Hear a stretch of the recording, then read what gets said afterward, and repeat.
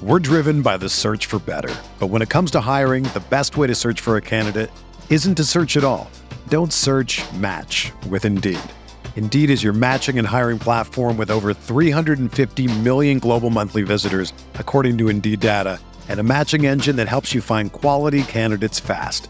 Ditch the busy work. Use Indeed for scheduling, screening, and messaging so you can connect with candidates faster. Leveraging over 140 million qualifications and preferences every day, Indeed's matching engine is constantly learning from your preferences, so the more you use Indeed, the better it gets. Join more than 3.5 million businesses worldwide that use Indeed to hire great talent fast. And listeners of this show will get a $75 sponsored job credit to get your jobs more visibility at Indeed.com/Blue Wire. Just go to Indeed.com/Blue Wire right now and support our show by saying that you heard about Indeed on this podcast. That's Indeed.com/Blue Wire. Terms and conditions apply. Need to hire? You need Indeed. This podcast episode is brought to you by Coors Light. These days, everything is go, go, go. It's nonstop hustle all the time. Work, friends, family. Expect you to be on 24/7? Well, sometimes you just need to reach for a Coors Light because it's made to chill. Coors Light is cold lagered, cold filtered, and cold packaged. It's as crisp and refreshing as the Colorado Rockies. It is literally made to chill. Coors Light is the one I choose when I need to unwind. So when you want to hit reset, reach for the beer that's made to chill. Get Coors Light in the new look delivered straight to your door with Drizzly or Instacart. Celebrate responsibly. Coors Brewing Company, Golden, Colorado. We're talking 2020 ranges of outcomes for Robert Woods, Tyler Lockett, and Jared Cook on Roto Viz Radio. What's up, Roto Viz?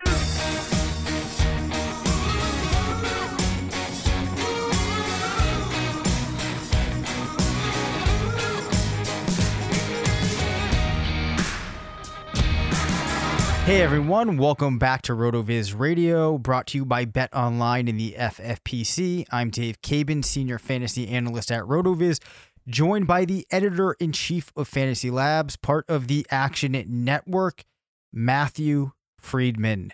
Matt, I'm going to go out on a limb here, not a very large limb, and assume that you are a fan of ice cream. Yes. However, I'm going to disregard your question and say something else. One, I think at the top of the show, you said that we're going to talk about Jared Cook. You had said Darren Waller? Okay. We're not going to talk about Jared Cook. We're going to talk about Darren Waller. Two, we're going to be talking about the pretty awesome range of outcomes app at RotoViz. And I want to ask you, because on our last show, we talked about David Montgomery. And, in FFPC ADP, he's going around, like someone like Raheem Mostert. And that made me think, in the range of outcomes app for someone like Raheem Mostert, does it take only the regular season into account, or does it also take his postseason into account? Great question. It only takes the regular season into account, which I think on one hand you can view as a negative, which is completely fine.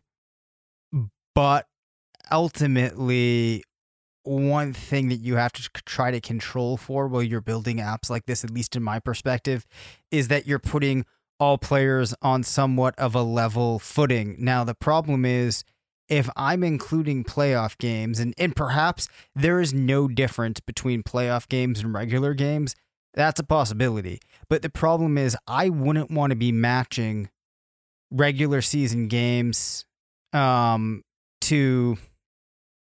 So if I'm building the app, right, and I'm matching the players, I don't want the players that are getting, or like included the historical guys for match, I don't want their playoff games included, because I'm making the assumption that their stats are going to be somewhat different in those playoff games. I don't know if it's because they're probably facing harder competition. There's odd things going on in those game flows. Like, I just don't feel comfortable bringing that in. So as a result, I don't want to have the players that I'm searching for have those games built in and they're getting matched against players that don't. Does that make kind of any sense? It's hard for me to explain outside of my head. I get it. I get it. You're trying to kind of ensure as much as you can that you're comparing apples to apples.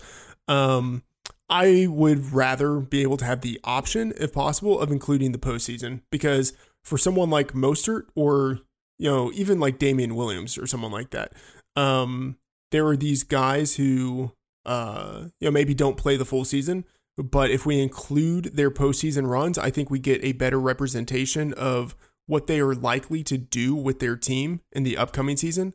Or at least like the possibility of what they could do on the upper range of outcomes. So I would probably lean towards including the postseason, but I understand why you haven't. Yeah, the other really interesting thing about it too is we've seen, and one of the reasons I haven't made it a total priority is when I have looked at certain instances, you can often see players that like kind of crush it in the playoffs. And it feels like that means something, but in the end of the day, it's still only like a 2-3 game stretch, which we know 2 and 3 game stretches aren't that representative. So like if you think lots of times there's been, or if you consider Patriots playoff runs, right? There's been a lot where Julian Edelman has absolutely murdered it in the playoff stretch and then hasn't been the same in the regular season. With my point being, sometimes it's easy to overstate those games. And also, yes, like, if you're pulling them into the stat line, it does move it, but across 16 games, it's not moving it as much as you think. The other thing that I have been considering is maybe just building in something where the user can go in and just tweak the per game averages.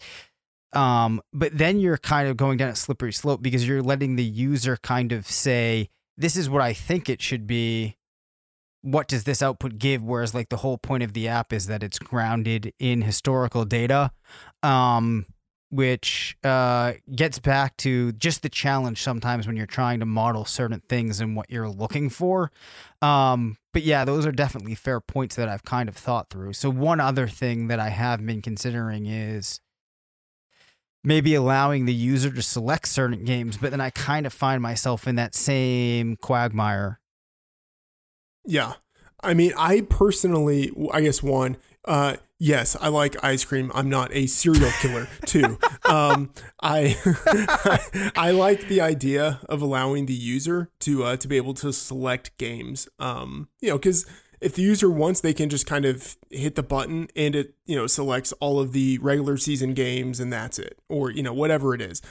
So there's like the default, but if the user wants, to deviate for a special circumstance, whether or not it's actually a good idea, it's on the user. Right.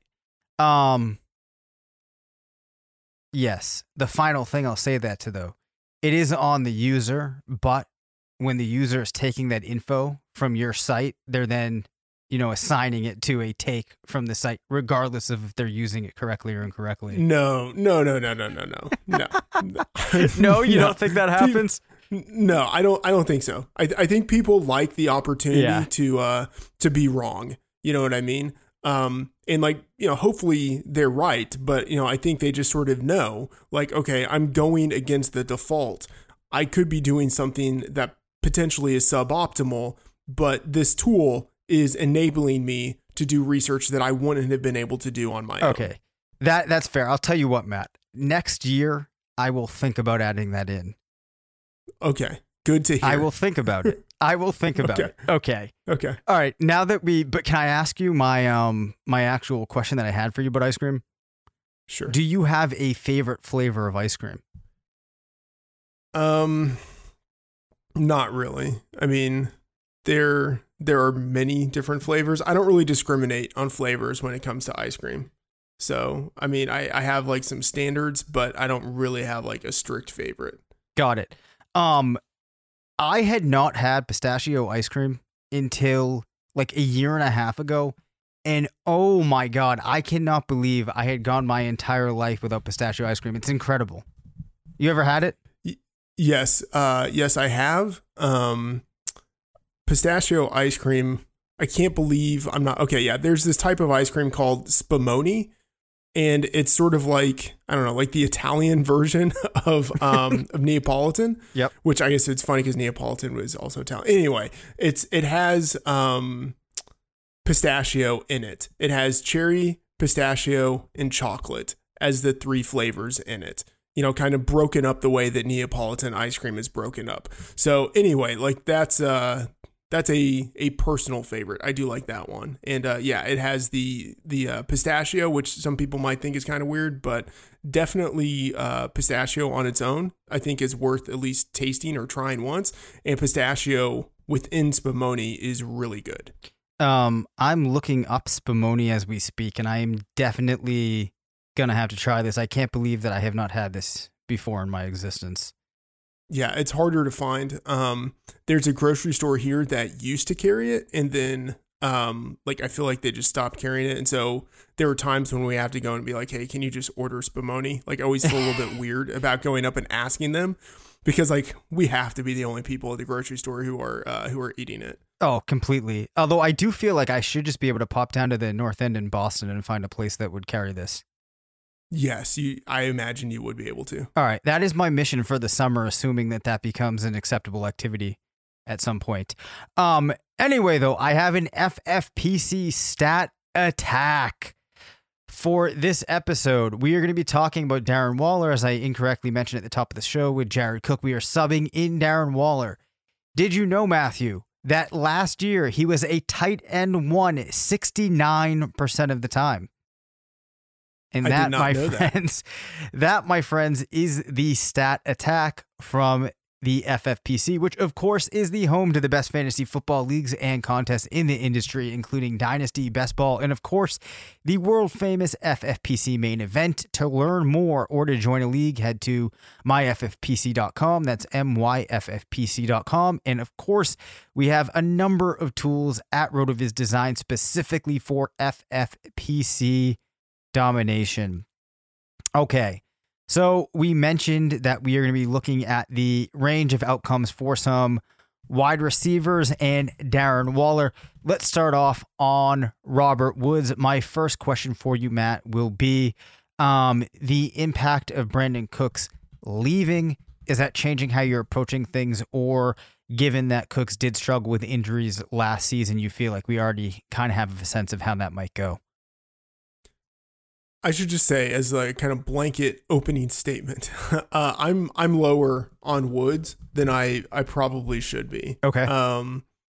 So we have the rankings, which are live at Action Network, and they're free. Cruz Raybon is extremely bullish on Robert Woods. He has him ranked number 11 overall for wide receivers, and I think a lot of that is because he is expecting a chunk of the targets that used to go to Cooks, potentially to go to Robert Woods. And even if they don't, he thinks that he has a pretty high target floor.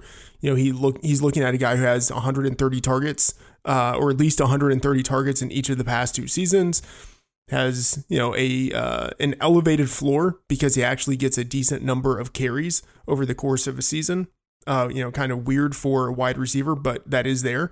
And then he has 1,200 scrimmage yards, as a floor over the past 2 years. So that's something to consider. I'm low on him. I have him number 22 among wide receivers. And if I'm looking at the FFPC rankings, or not rankings, but ADP rather, Robert Woods is going number 19. So I'm closer to consensus, but I'm still lower than the consensus. And a lot of that just has to do with the fact that Robert Woods was, I think, pretty subpar for a significant chunk of the season. And even though with Cooks gone, he should have the possibility for more target volume, I just kind of don't see it. I think he's going to get the targets he got last year. He's not particularly effective at scoring touchdowns. I think he has the yardage potential, but I don't know. I could see there being big problems for that offense in general. So I'm going to be just a little more pessimistic. Okay. I actually, when I look now at my rankings, realize that I have Woods at wide receiver 14, which I think puts him in probably more of the common type of range. Although I actually am a little bit surprised to see that he does fall that highly for me. What is a bad season for Woods in 2020 in terms of points per game, please? Points per game. See, I hate thinking in terms of points per game. That's just not the natural way that my brain works. Oh, all right. So let's go. A bad. No. We can season. Go into, I'll do it in points per game. Okay. A bad season is. Good luck editing that out. A bad season for Robert Woods is, I would say, like 10 points per game, something like that. Okay. It's interesting because though I have him higher than you, I actually think that like 10 points per game isn't actually a bad season for him.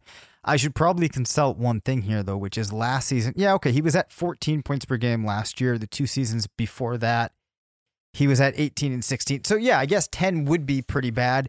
If we consult with the range of outcomes app, he has a very highly concentrated distribution with almost every single one of his matches getting lumped in between 9 and call that like 18.5 points per game, with a very large concentration going somewhere between 12 and 15. In terms of upside, I don't feel, especially given the ADP, that there's really much upside at all for Woods this year. Yeah, I mean that's kind of right where I am. Again, I'm probably a little too low on him relative to his median.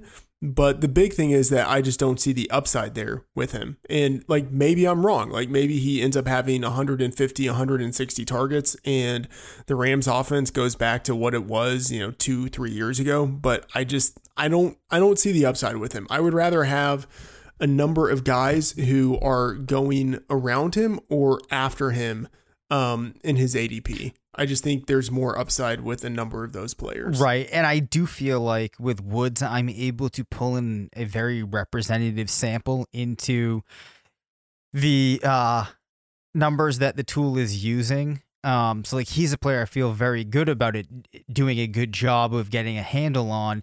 And if you're looking at this distribution, there really is like no upside. In fact, none of the I take that back. Only one of the players in his top 50 matches even went higher than 20 points in their year-end +1 season. So there's just not a lot of upside. We will continue along, but before we do, I want to take a quick word for a message from our sponsor, Bet Online. There's no shortage of action going on at our exclusive partner, Bet Online. NASCAR is back, and Bet Online has hundreds of other games, events, and sports to get in on. You can still bet on simulated NFL, NBA, and UFC events 24/7, or participate in a $10,000 Madden Bracket Challenge, a March Madness-style NFL simulation tournament you can enter for free. And live right now on Bet Online's YouTube channel, you'll find an exclusive interview with ex-Chicago Bulls, Ron Harper, Horace Grant, Bill Cartwright, and Craig Hodges to discuss the Michael Jordan documentary on what they're calling the Final Dance. Visit betonline.ag and use promo code BLUEWIRE to receive your new welcome bonus and check out all the action. Bet Online, your online wagering solution. All right. So, moving along here with Robert Woods out of the way, let's talk about Tyler Lockett. Naturally, you have DK Metcalf, who I think is the alpha there in Seattle. That has to have reduced the outlook for Tyler Lockett in 2020. Wait a minute. Let me make sure I just understand what you're saying. You think DK Metcalf is now the number 1 receiver? I do. For Seattle? Yes. Yeah, I disagree. Okay. That said, I'm still low on Lockett. And a lot of that is twofold. One, I don't think he's going to have a significant increase in targets. And then 2, I think he probably will get, even though he's been super efficient on a per target basis, I think there's going to be the possibility for some touchdown regression this year. So I'm a little bit lower on him than most.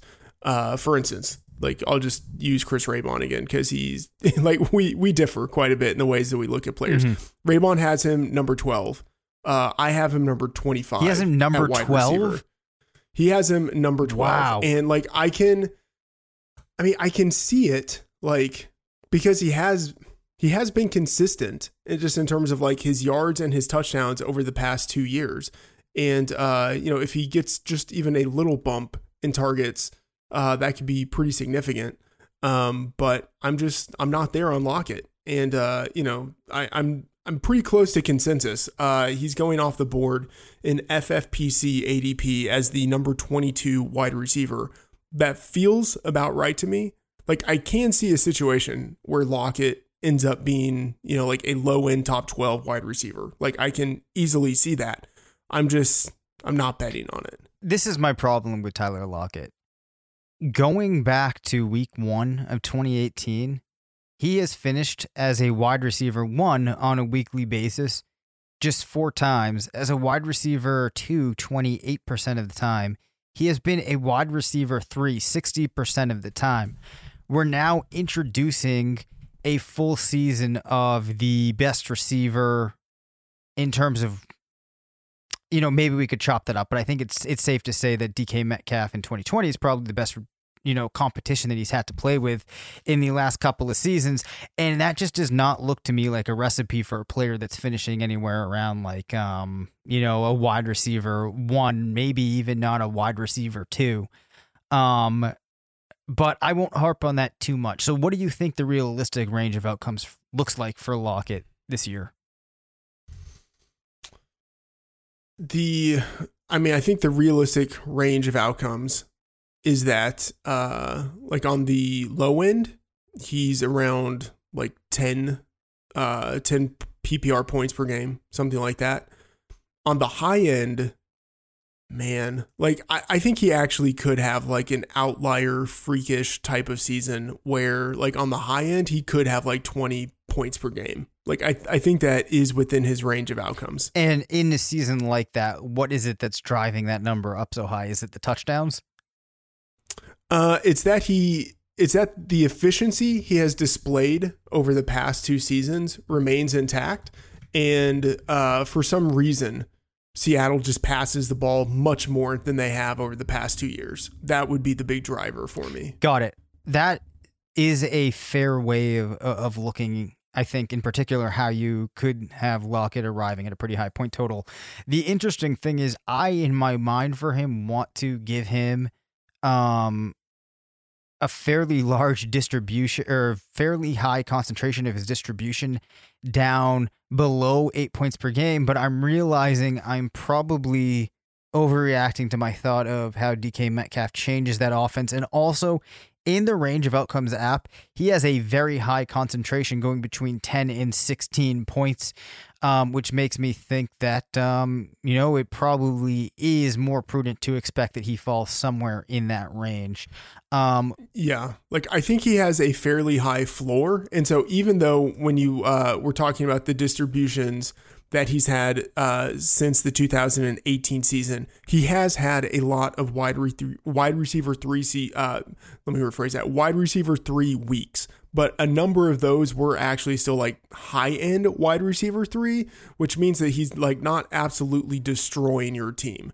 And I could see him having a similar type of week to week distribution where there aren't all that many peak performances, but there are enough high wide receiver 3 and just kind of normal wide receiver 2 performances to put him just like in the average, anywhere from like 12 to 16 points per game. That's a fair way of looking at it. Let's now talk about Darren Waller, who you chose to talk about over Corey Davis. I say that completely in jest. So how do you feel about Waller heading into 2020? I am probably too optimistic about him. I think, well, I don't know. Maybe I'm not too optimistic about him, but I think there's this clear tier of 4 guys. However it is that you slice it, Kelsey and Kittle, I think, are the top 2 guys. And then I think it's Ertz and Andrews. And then after them, I have Darren Waller as the number 5 tight end. I prefer him to Evan Ingram, Jared Cook, Tyler Higbee. Like, there are cases to be made for a number of guys, but I do think he's kind of a half tier above all of them. But you certainly, I don't think, can consider him before any of those top four. I will agree with that. And I do think that he falls for me somewhere around like tight end 5, tight end 6. I forget exactly what I have. In terms, though, of like his floor and his ceiling, I think that in my mind, I think he has an attractive distribution there. And the interesting thing is, in the range of outcomes app, he has a normally distributed grouping, which I love. As you know, a pretty big nerd here. But it also does put him pretty nicely in that like 10 to 13 point range. And as far as tight ends go, he does have a top 5 overall distribution score. So I think I do feel pretty strongly about Waller. Now, this is a guy, though, who last season really was the first year that we really saw him emerge. Do you have any worry about him not being able to carry that from season to season? No, I think so there are a number of factors that kind of pull in different directions. So one, I do think he should be better just as an overall player this year than he was last year, because he should be more used to playing the tight end position. And it takes even guys who play tight end in college, it often takes them a few years to transition to the NFL. So I think he should just, as a player, be better this year than he was last year. And also, I do think that there could be room for the offense to be better this year than it was last year. But that could mean that there are fewer targets that go his way, because, we have seen them add to that pass catching unit. Added Henry Ruggs III. Tyrell Williams is still there, but there are kind of questions as to how useful he will be this year. But Brian Edwards is there. They added Lynn Bowden Jr., who, might play a little bit at receiver, might be used out of the backfield as a receiving back. Hunter Renfrow could develop in his second year in the slot. So, we could see fewer targets go to Waller, but I think overall it's going to end up being about the same. Maybe he's a little more efficient. Maybe he sees just a slight diminishment in targets. In the end, I think he basically does this year something pretty close to what he did last year. Got it. I don't think that I'm radically far off of my opinion on Waller there. Real quickly though, and I think that you mentioned when you said that like top tier, the 4 guys at the top of the tier, you included Mark Andrews, right? Oh, I mean, of course. Okay. I'm not an animal. Okay, all right. So wait, then Yeah. Evan Engram, is he kind of in that same stratosphere as Waller for you? Yeah, I have Ingram number 6, and if you wanted to have him number 5 and Waller number 6, like I really wouldn't make much of an argument. I just prefer Waller. Right. Do you ever see yourself considering Austin Hooper over either of those guys? No, absolutely not. I think Austin Hooper takes a big step back this year, moving from the Falcons to the Browns. Right. Yeah, I haven't. pretty Yeah, I significant. haven't done my projections for Cleveland yet, but I just don't see how they come out good for Austin Hooper. Like, I just don't see how it happens, no matter what inputs I'm, tweaking. Yeah, I mean, I think that's fair. Hooper, he benefited quite a bit from the fact that he got a lot of targets underneath when defensive attention was on other players, namely, the wide receivers there. And he was in an offense that threw the ball a lot. I just don't know if that's going to be the case in Cleveland. So who are you drafting first, Hayden Hurst or Austin Hooper? I have Hooper ranked slightly ahead of Hurst, but I'll be honest, it'll probably be Hurst. By the time I end up doing all of my projections, I will probably have Hurst ahead of Hooper. Yeah. How overdrafted do you think Hooper ends up being this year? It's interesting. Okay, so it's hard to know because right now the ADP that we have, I think, is pretty sharp. because it's FFPC, and those are higher stakes leagues. The people who are drafting at the FFPC tend to be just a little bit sharper.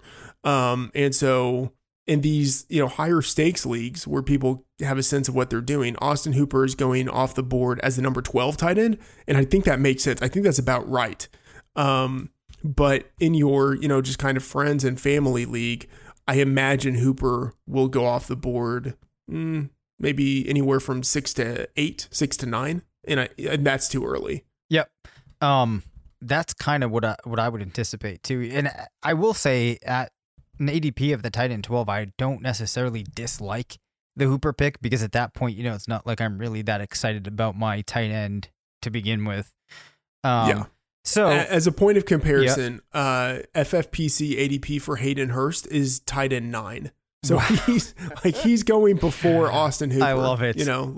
That's really significant. Yeah, for sure. All right. Well, that does it for us in our episodes this week. We will be back throughout the summer, although given the move, there will be a stretch where Matt has preemptively informed me that he will not be around. So we're going to try to bring in some good guests for those episodes. We have that to look forward to. The villains episode is on the horizon, but I have actually taken upon myself the task of really digging into a lot of deep questions about villains as I prepare to put together the show sheet for this episode. And my daughter picked on the weekend, she gets to watch a movie. We go on a walk. When we get back, she gets to watch a movie. The movie that she picked for this weekend was 101 Dalmatians. I had not watched it in a long time. Nice. But Cruella de Vil is a great villain. So, oh yeah, she's fantastic. Yes. I won't go into it now, but we'll be talking about her too. So I'm excited about the prospect of the villains episode. Yeah. I mean, I guess now I need to start watching a whole bunch of movies with fantastic villains so that I can refresh my memory. Yeah, it wouldn't be the worst thing that's ever happened, I will say. Yeah. Although Game of Thrones, too, you haven't read the books, but you've watched the series. A lot of good villains in there, I feel like. Yeah. You've read the Harry Potter series. We got some good villains there. I still think, though, it might be worth it to explore some more villains. Get that, get your mind into villain mode. Okay, I will try. I will set aside some time. Okay. All right. On that note, that really does it for this episode. You can reach us at rotovizradio@gmail.com. Follow us on Twitter at DaveCabinFF and at MattFTheOracle. Thanks to BetOnline for sponsoring the show. Make sure to rate, review, and subscribe. And as always, remember, it's not a fantasy if you believe it.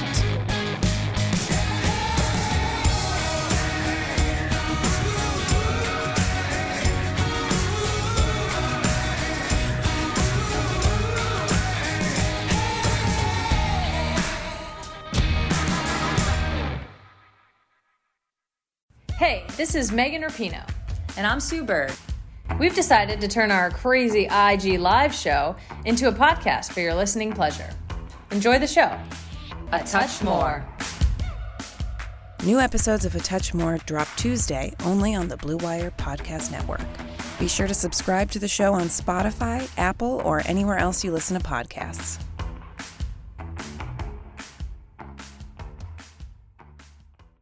Sugar Ray Leonard, Roberto Duran, Marvelous Marvin Hagler, and Thomas Hearns.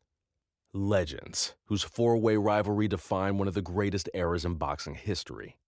Relive their decade of dominance in the new Showtime sports documentary, The Kings, a 4-part series premiering Sunday, June 6th, only on Showtime.